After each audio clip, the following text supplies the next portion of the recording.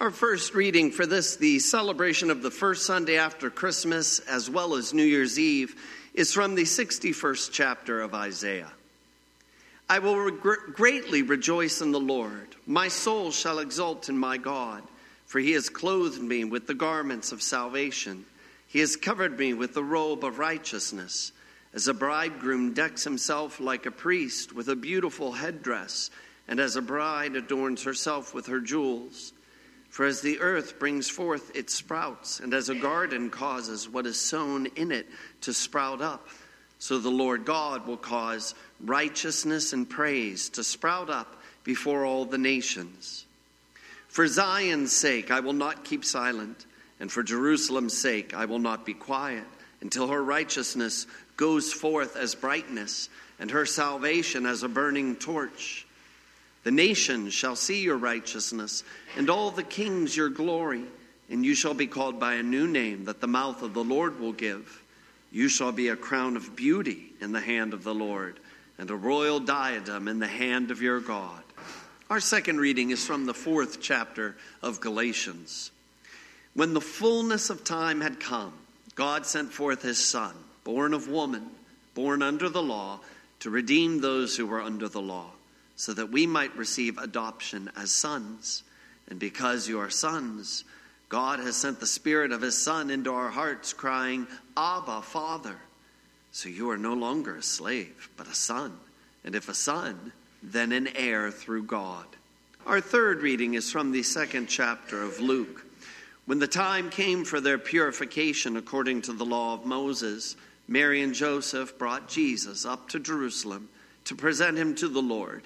As it is written in the law of the Lord, every male who first opens the womb shall be called holy to the Lord, and to offer a sacrifice according to what is said in the law of the Lord, a pair of turtle doves or 2 young pigeons.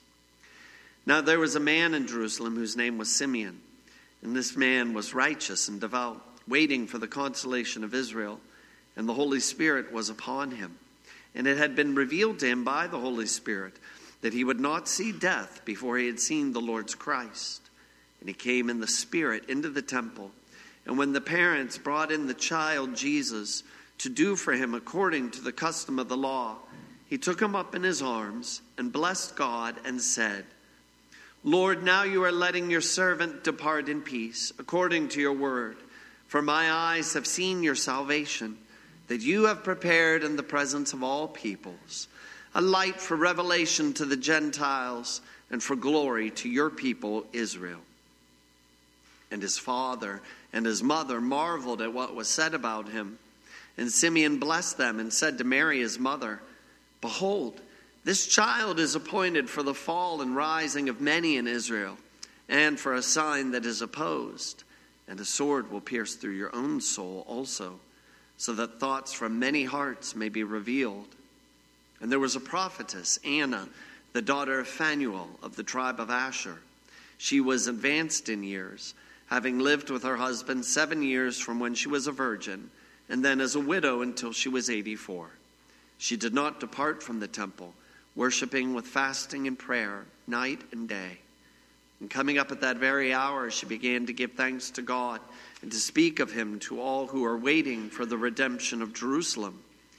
And when they had performed everything according to the law of the Lord, they returned into Galilee, to their own town of Nazareth. And the child grew and became strong, filled with wisdom, and the favor of God was upon him. Grace, mercy, and peace to all of you from God our Father and our Lord Jesus Christ. Amen. Ever since the fall into sin, we humans have had a strained relationship with God the Father. If you have ever had challenging relationships in your home with other family or friends, then you can imagine just a little bit the strained relationship God has had with us humans ever since Adam and Eve. Ever since that fall into sin, we humans have failed to live up to our end when it comes to God the Father. We say we will do what God wants, but then we don't. We say we will try harder, but then we fail. In fact, you can almost say that this relationship between God and man became so strained that man basically packed up their bags and moved out of God's house. You could say that every adult, teenager, and child in this world became a runaway, left God, and chose to live a life following their own desires and their own wills. Our relationship with God the Father is broken so badly that no one can fix it. And God the Father didn't even know what to do with us anymore. What on earth is God the Father supposed to do with a bunch of wayward children who like to do what is wrong, who don't always seek God first in their lives, and they go back on their promises as soon as they come out of their mouths? What on earth should God do with us? God the Father had a decision to make about each and every one of us. And this was a hard decision. Does he give all of us what we deserve for being sinners? Does he just go ahead and give us all death and give all of us hell? That is what we deserve. That is what we've earned. What should God do with each and every one of us? God the Father had a hard decision to make. Sending every person to hell would be easy. God could do that, and he would be justified in doing that. But God did not want to do that. As wayward as we have been, he still loves us. As much as we break our promises to God, God doesn't want to break his promises to us. As often as we go back on our word to him, God doesn't want to go back on his word to you. As much as we might not think about God, he can't stop thinking about you. As much as we might ignore his word, he can't stop speaking his words to you. As often as wayward children do what is wrong, he always wants to do what is right for you. As much as we may ignore him throughout our days, he can't stop thinking about you. So what should God do with us? God the Father knows what he could do with us. Hell is the easy route. But there was something else God could do. God could save us. And that's what God chose to do today. Today, we are still celebrating the season of Christmas, as well as New Year's Eve. And today is such a special day, because today we still remember that 2,000 years ago, God was born in human flesh. And he was born in human flesh for a good reason. As St. Paul wrote to the church in Galatia in our epistle reading today, he said this: "But when the fullness of time had come, God sent forth his Son, born of woman, born under the law, to redeem those who were under the law, so that we might receive adoption as sons. And because you are sons, God has sent the Spirit of his Son into our hearts, crying, 'Abba, Father.' So you are no longer a slave, but a son. And if a son, then an heir through God." We were a mess when Jesus was born in this world, filled with sin, filled with disobedience, filled with a love of sinning, if we were honest with ourselves. And then Jesus, God in the flesh, came to save us from ourselves. Living a life in perfect obedience to his heavenly Father, Jesus did that not just for himself, Jesus did that for you. He did it for me. And he gave himself as a perfect substitute for every adult, teenager, and child in this world.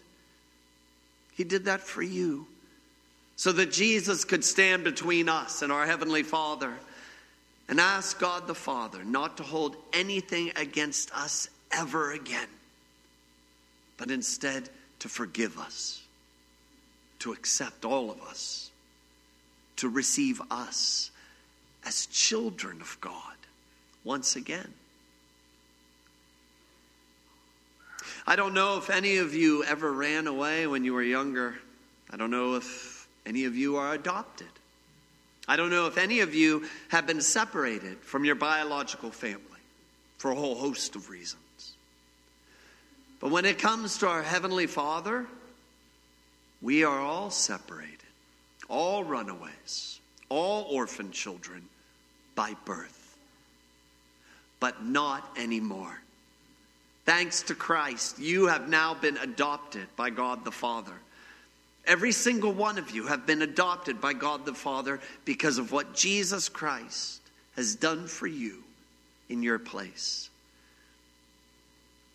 Today we're still celebrating the season of Christmas as well as New Year's Eve, a time when we're looking ahead into our future year. And I don't think there is a better day than today than to remember that God the Father has declared you to be his adopted child, all because of what Jesus has done for you. This is what the season of Christmas is all about. We remember that God loved you so much that he sent his only begotten Son into the world in the flesh so that you could become adopted. And if you are an adopted child of God, then you are also an heir of all the wonderful blessings of God the Father, including the greatest, everlasting life. That's a great way for us to remember the Christmas season and to also look ahead to our new year. We remember every day of this coming year that we have been adopted, fully accepted by God the Father, all because of the work of Jesus Christ our Lord. Amen. And now may the peace of our God, which surpasses our understanding, keep your hearts and your minds in Christ Jesus our Lord. Amen.